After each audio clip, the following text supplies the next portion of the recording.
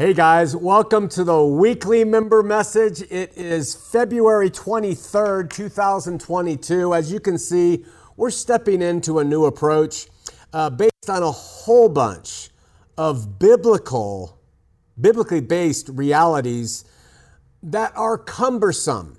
It's difficult to come into a new approach, to do it right, and to make it stand and have support. And not it be kind of cumbersome and difficult to grasp. When it comes to the faith, I'm kind of like a guy that if you say, hey, what time is it? And the guy will respond by telling you how to build a watch. When it comes to the faith, things are just not easily understood with single quips. They have to be understood in the context of what has been and then what is now. And all of that includes so much stuff that it's tough for people to kind of be able to say, well, this is what cult is really about, you know? And some of you might have a pretty good grasp and you might be summarizing what we're about in one way, and it could be true or maybe it's false, but what exactly are we doing? What are we doing in this community that is here online with each other? I'm going to use the trusty whiteboard to explain everything that we're going to talk about, and I want to use it to help you simply understand what we are all about as Christian ultra-libertarians for truth.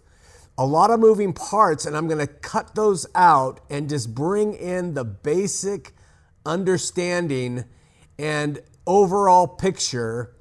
And what I am titling this is Recalibration of the Faith. Recalibration of the faith. All right? Now, after the fall of man, when Adam and Eve partook of the fruit, God, through Moses, so we start with the fall, God, through Moses afterward, established material religion, okay? The greatest expression of material religion to ever exist is Judaism, okay? So through Moses, they were a literal people. They were different from other peoples. They were a specific group, literal. And they made tabernacles and temples of material, stones and skins and poles and all sorts of things. God told them how to do it. And they had a priesthood, a literal priesthood that was passed down physically from one person to the next who qualified through the proper genealogy, which was written down, literal, material. The faith was male dominated. That's an actual thing. The gender was male dominated. Males had to be circumcised, literally cutting off the foreskin. So very, very material, actual animals that were important to them were sacrificed. Their actual blood was shed for the propitiation of their sins temporarily until the true Messiah came.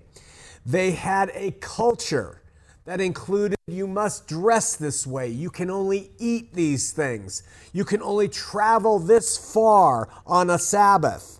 They had massive laws on sanitation, what to do, what to wash, where to do certain things that the body requires.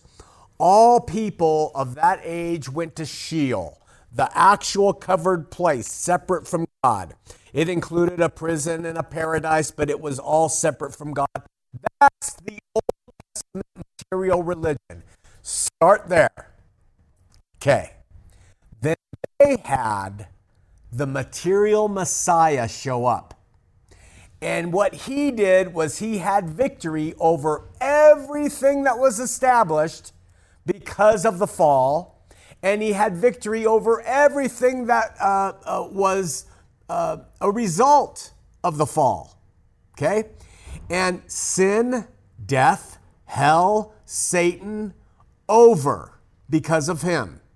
When he returned to take his bride, which is discussed in what we call the New Testament, Matthew through Revelation, all of that covers that period when he came back and he promised to save his bride, his church, from the gates of hell.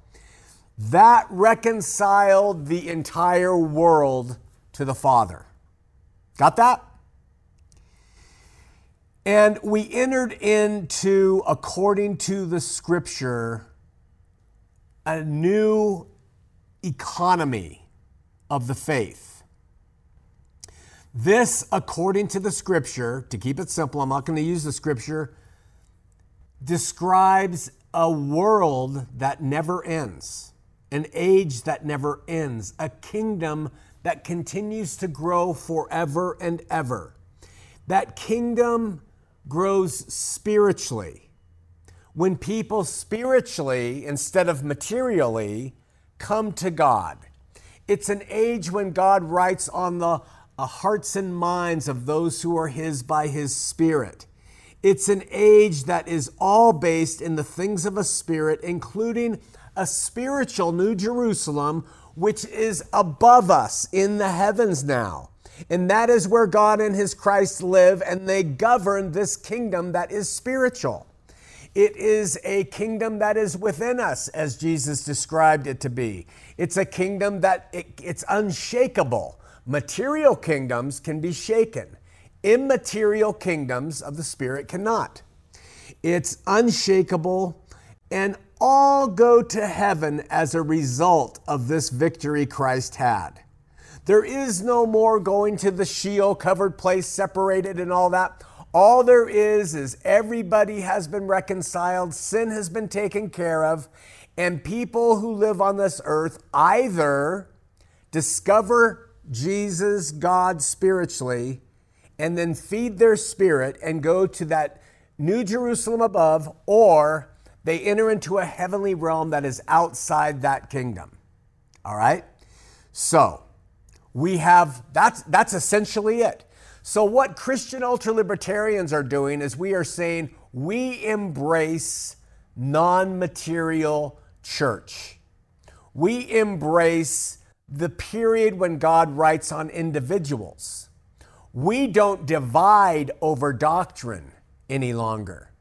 We don't divide on anything with others. We operate in love and truth and peace, love and understanding, and we get along with all people.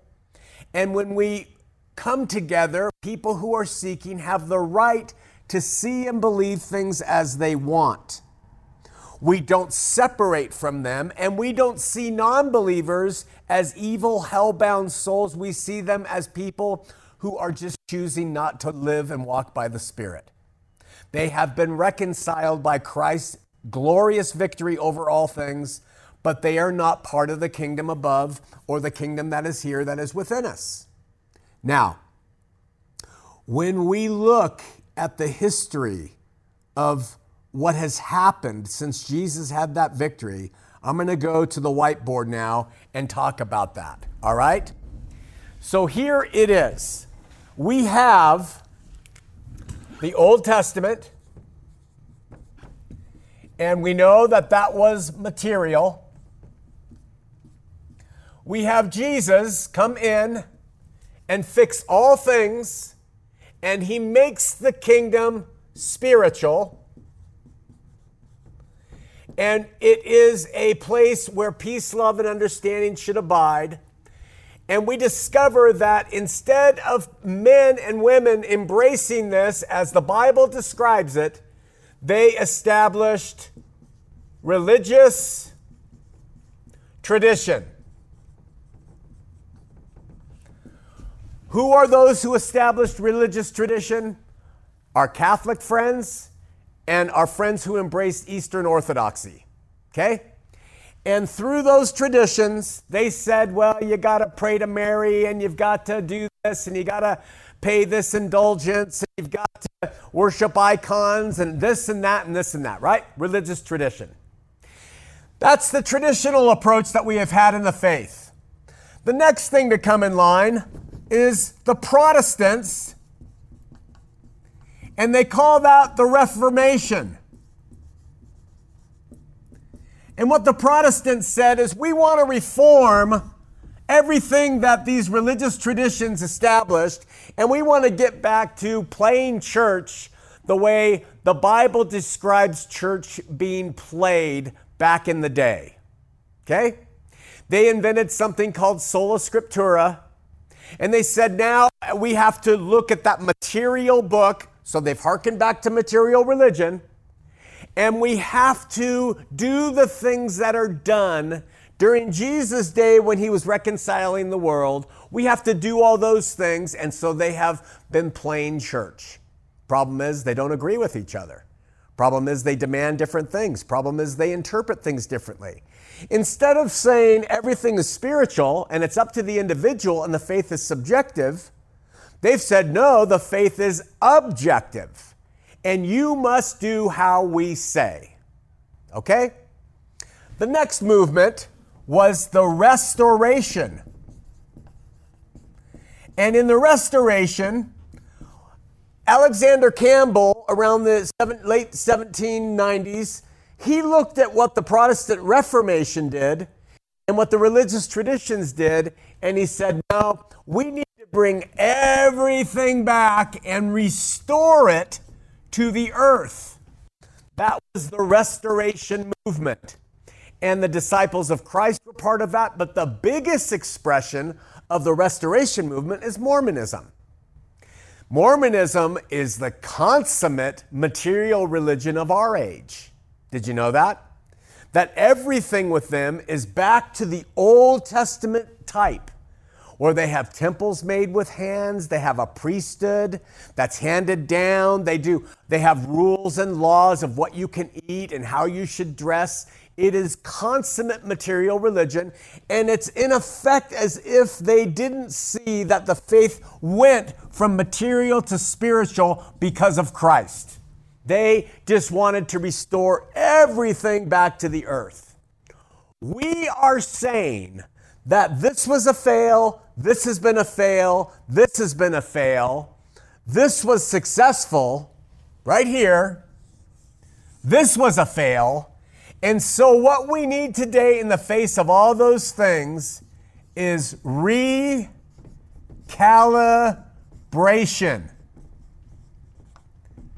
Recalibration. That means that the faith has been worn out, and so it's causing the faith to lean certain directions. We need to recalibrate it based on what the scripture says and show people that the faith is entirely independent and subjectively experienced and lived. Okay? That is what cult is. Cult is the first, perhaps, expression of the recalibrated movement. We believe that we don't need a restoration, we don't need a reformation, we don't need the traditions. We just need to recalibrate the faith based on what the Bible says. And the Bible says plainly that the faith is individual now, Jeremiah 31 through 35, and that everything of the former age would be shaken, Hebrews chapter 12, and that the kingdom of God is within us, Luke chapter 12. Jesus said that. And that the faith is between God and the individual, and what you as an individual and I as an individual choose to believe is our responsibility. And so Christian ultra-libertarians for truth says, we recalibrate the faith, and we believe that you should have the choice to believe as you want to believe and to be loved, in spite of the differences that we may have. So if you believe Jesus is coming back, that's your right. If you believe that Jesus and God and the Holy Spirit are a Trinity, you have that right. And you deserve my love and friendship and fellowship. And if I believe that there is one God and not a Trinity as it's creedally described, and I believe that Jesus has come back, you love me and we accept each other. Let's take it further.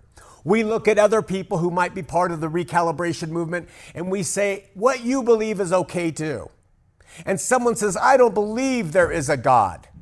We say in the recalibration movement, we allow you that freedom, that liberty to believe as you want to believe, because that's incumbent upon our life according to Scripture, to love. You can come and say, I am a Catholic, I'm a Mormon, I'm a Baptist, I'm a Calvinist, I'm this and that. In the recalibration movement, what it says is, that's up to you. What's up to us is to love each other and learn. Learn together. You can discard any of the things we learn in the recalibration movement. You're at liberty. But learning and love in the light is key to what the recalibration movement is about. That's what you're part of here at Cult. And we just wanted to make that plain. So what we're doing is you have a number of series here, and you can consider the content of those series if you choose. If not, you can just be a member and you can socialize and converse with people in the different discussion groups, okay? But if you want to learn, consider taking the different series that we are constantly creating and providing. Then after you've done those, if you want to get into the leadership level, a cult leader as we call it, tongue in cheek, what happens is you'll enter into our cult leader modules, which teach you two things. One, how recalibration looks in the lives of Christians today. Personal recalibration. That means spiritual growth, maturity, etc. And how recalibration looks in a group community. That's what we are doing here. I hope that helps summarize a little bit better what Christian ultra-libertarians is all about. Again, if someone said the Restoration movement, you would say Mormonism represents one of the aspects of the Restoration movement.